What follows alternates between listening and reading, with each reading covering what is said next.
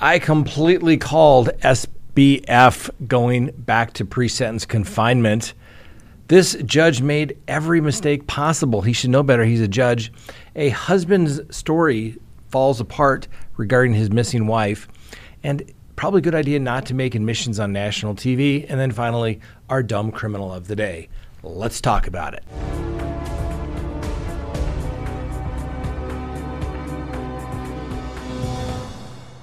Good day, everyone. My name is Scott Reich, and this is Crime Talk. Thanks for joining us. You know the drill. Subscribe if you haven't. Like if you do. Leave me a comment. Hit that little bell so that you receive notifications. And remember, you can listen to us on any of your favorite podcasting apps. All right, before we get to the docket today, I want to read a comment that one of our subscribers posted, because it's been a long weekend. Well, it's Monday, and I basically worked all weekend.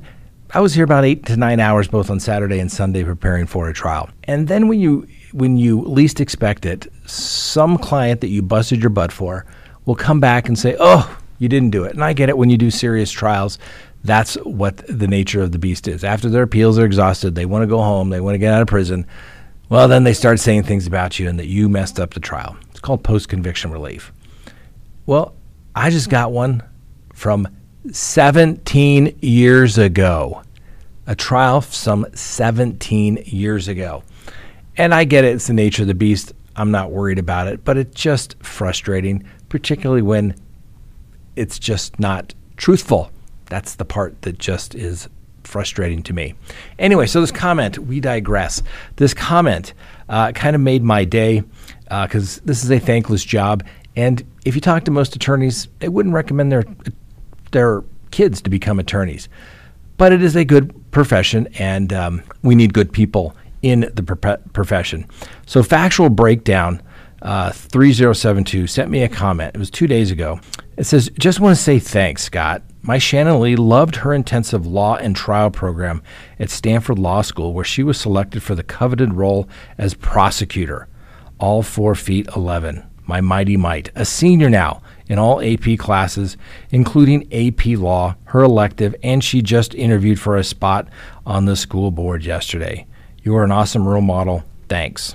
And then we said thank you. And guess what? She responded back, says, I've been watching you since before lockdown in early 2020, and there aren't the words for me to express to you what your influence through this channel has done to set an example for my daughter, who wasn't able to have her dad growing up after cancer took him young. Her first day in AP Law today, mock trial auditions, and I can't wait for her to let me know how it went. Thanks, Scott. You're beyond the best. Well, Factual Breakdown 3072, let us know how it went, and hopefully it went well for your Shannon Lee. We need good people that want to be attorneys, and frankly, that comment just kind of made my day. Because some days you do this job and it's thankless and you don't think that you're making a difference. So maybe made just a little bit of a difference for one person, because some days you're not sure if you're doing any good. All right, let's go ahead and open the record for August 14th of 2023. First on the docket, I totally called the Sam Bankman-Fried going to court. As you may recall, Friday, we brought you a story that Sam Bankman-Fried was brought back into court because the prosecutors wanted to revoke his bond because they alleged that he was committing basically a crime, tampering with witnesses, on pretrial release by attempting to reach out to them to reminisce and get our story straight. Yes, that is wrong. And I said, well, I was really surprised that this guy was even out on bond. If this was you and me, accused of a multi-billion-dollar fraud, you'd be sitting in pre-sentence confinement until your trial date. So it was very odd to me that Sam Bankman-Fried even got a bond, even though it was the biggest bond in the history of the United States, like $250 million for a criminal case, and yet he only had to put down a very small chunk. It was basically a personal recognizance bond. Frankly, that is offensive to all the other people that have stolen less, have done less than Sam Bankman-Fried, and they are locked up. And I said he is going to get locked up. And yes, he is now going to spend the months before his October fraud trial locked up in the Brooklyn jail. And it's not exactly the best place. That guy named Jeff was there. Ghislaine Maxwell was there. He's going to enjoy it. He's Going to make the Caribbean jail they looked in look like, I don't know, the Four Seasons. Anyways, the Judge Lewis Kaplan ordered the Bankman-Fried to be locked up because, like I said, at last Friday's hearing, he was leaking the personal writings of his former lover and business associate, Caroline Ellison, to the New York Times. And the prosecutors alleged that Mr. Bankman-Fried had essentially committed witness tampering by sharing the writings ahead of a trial in which Ellison, who's already pled guilty to fraud charges, related to her work at FTX that linked the crypto hedge fund Alameda Research to all the wrongdoings alleged. Now, needless to say, the attorneys were doing their job for Bankman-Fried, and they argued that they plan to appeal the court's decision. And Judge Cohen said, I'm not going to allow you a bond pending the appeal. So go to jail, and then you can appeal the decision to revoke the bond. Now, let me tell you, very unlikely that Sam Bankman-Fried is going to get out again, because the standard that would have to be applied would be an abuse of discretion standard, which basically means the judge just completely did something basically illegal. That wasn't the case. This guy should have been in custody the first time when he was up for a bond hearing. Now, the defense is going to argue that he was entitled to speak to the press and accuse prosecutors of pressing for his imprisonment based upon this innuendo, speculation, and scant facts. Now, the feds say that he bilked, obviously, customers out of billions of dollars, money he purportedly used to fund a quite lavish lifestyle, including those real estate purchases in the Bahamas.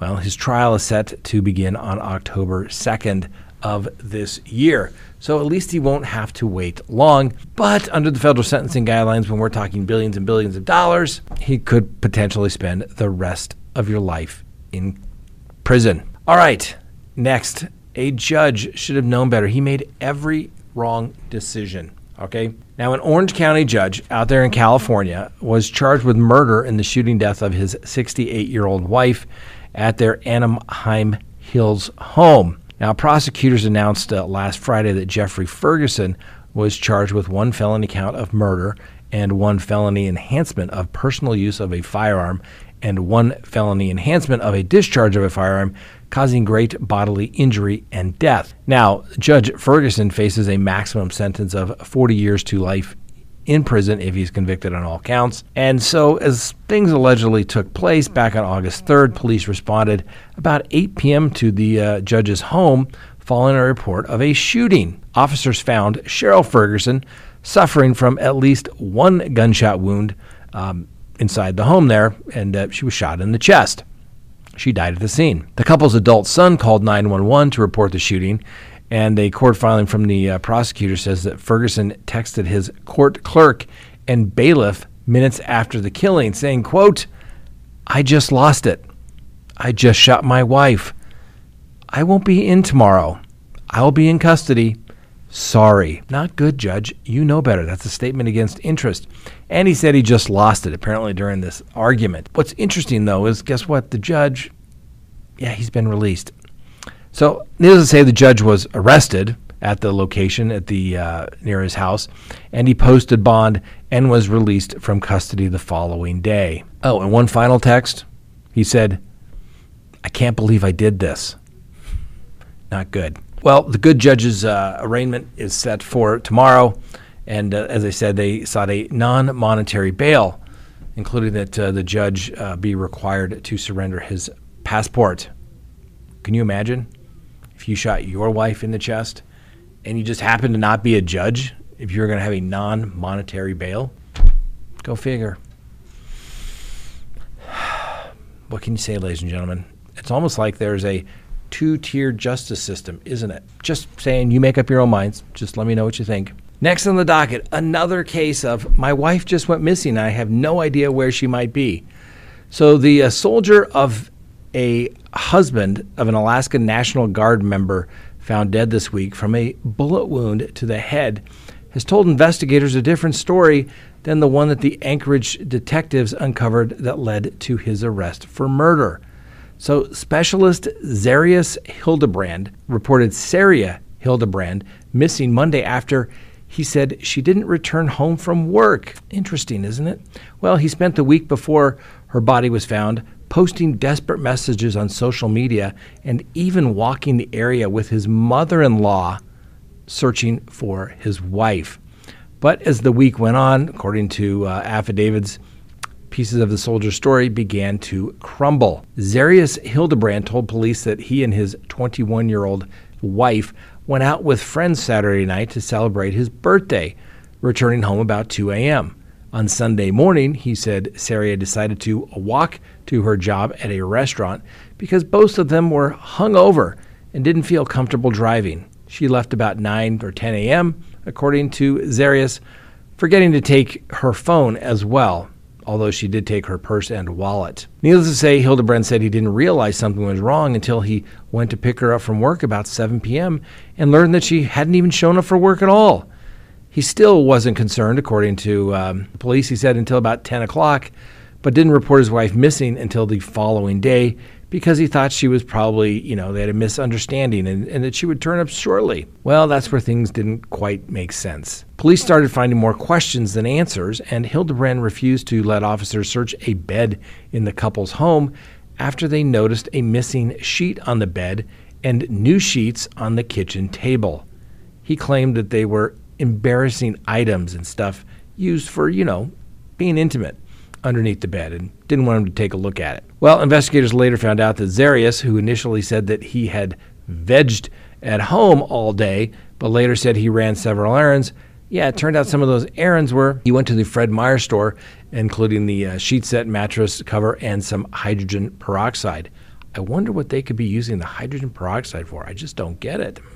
So as the week continued, officers finally executed a search warrant and found that there was so much blood on the mattress that the blood soaked through onto the carpet and actually into the wood frame, according to the affidavit. The police also recovered 2 handguns, one missing a bullet from the magazine. Police said that the 2 handguns refused to let them search, but the next day he told the Army criminal investigators he had only 1 gun.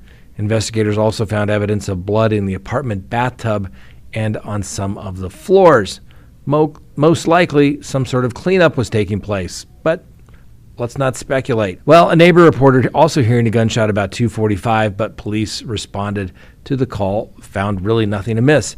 Investigators learned that Saria Hildebrand's phone had actually texted a coworker at 10:45 a.m.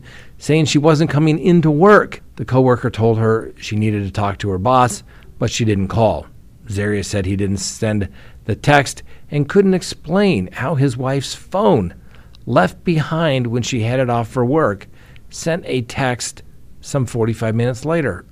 Anyway, in an interview, one of the friends couple that he had allegedly been out with Saturday night said that Saria hadn't said she wasn't going to work the following day as well. On Thursday, detectives tracked down Hildebrand's phone, found that he had been to Lowe's where he bought the large wheeled garbage can as well.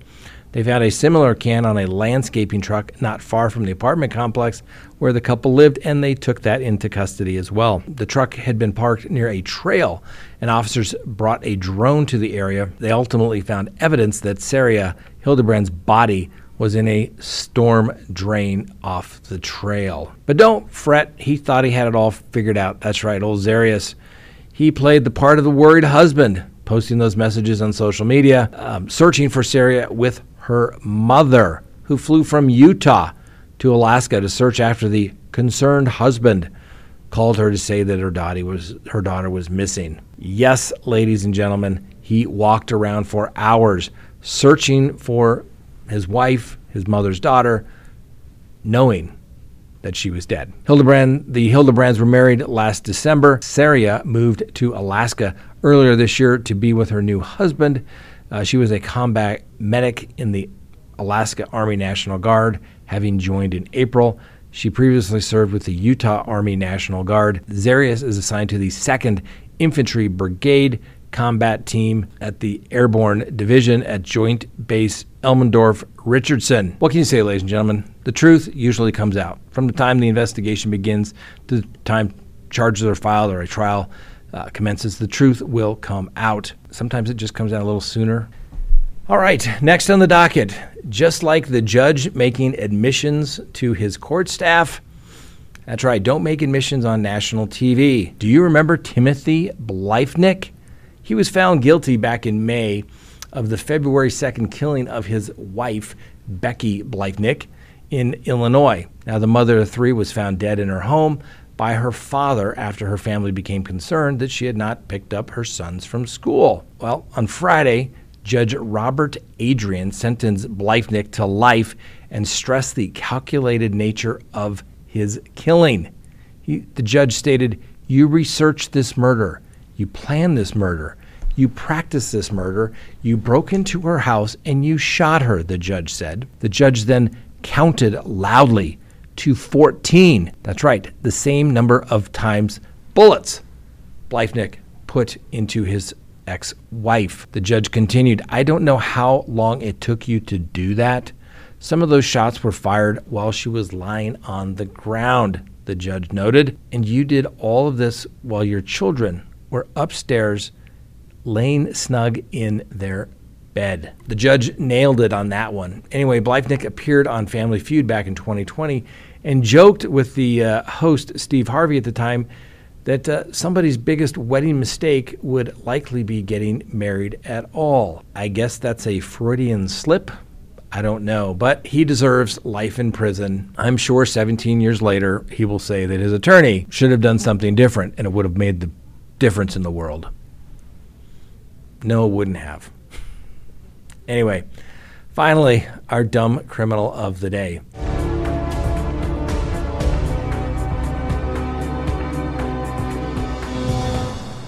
Police allege that an irate Andres Perez and his spouse had been arguing about financial and infidelity issues when, that's right, Mr. Perez, a police officer, stormed into the kitchen in his wife's direction, throwing, guess what? That's right, food. But in this particular case, a McDonald's cheeseburger. I don't think we've had any McDonald's violence in a while. Anyway, the spouse told police that Mr. Perez then struck her with a closed fist to the right side of the head behind her ear during the incident there at their home in Florida. Now, Mr. Perez and the woman have been in a relationship for about 8 years and have been married for 3 years total, and they do share kids in common. He's been charged with misdemeanor battery, and he was booked into the county jail, Mr. Perez was. Or I should say Officer Perez. Well, Officer Perez bonded out of the Broward County Jail because he's an officer with the Miami-Dade Police Department, which is headquartered about 25 miles south of Miramar. Now, obviously, we'll give Officer Perez, our alleged dumb criminal of the day, the presumption of innocence because he's entitled to that. But let's just say, hypothetically, he did it. Well, his job as a police officer will be done because police officers are supposed to follow the law. They're supposed to do it better. And guess what? Police officers have to be able to carry a firearm. But you can have a domestic violence conviction on your record. You can't possess a firearm, a handgun. So his police career will be over. Mr. Perez, that's dumb. You know better. All right. Thanks for watching, ladies and gentlemen. We appreciate you. Thank you. Have a wonderful day. We'll see you next time.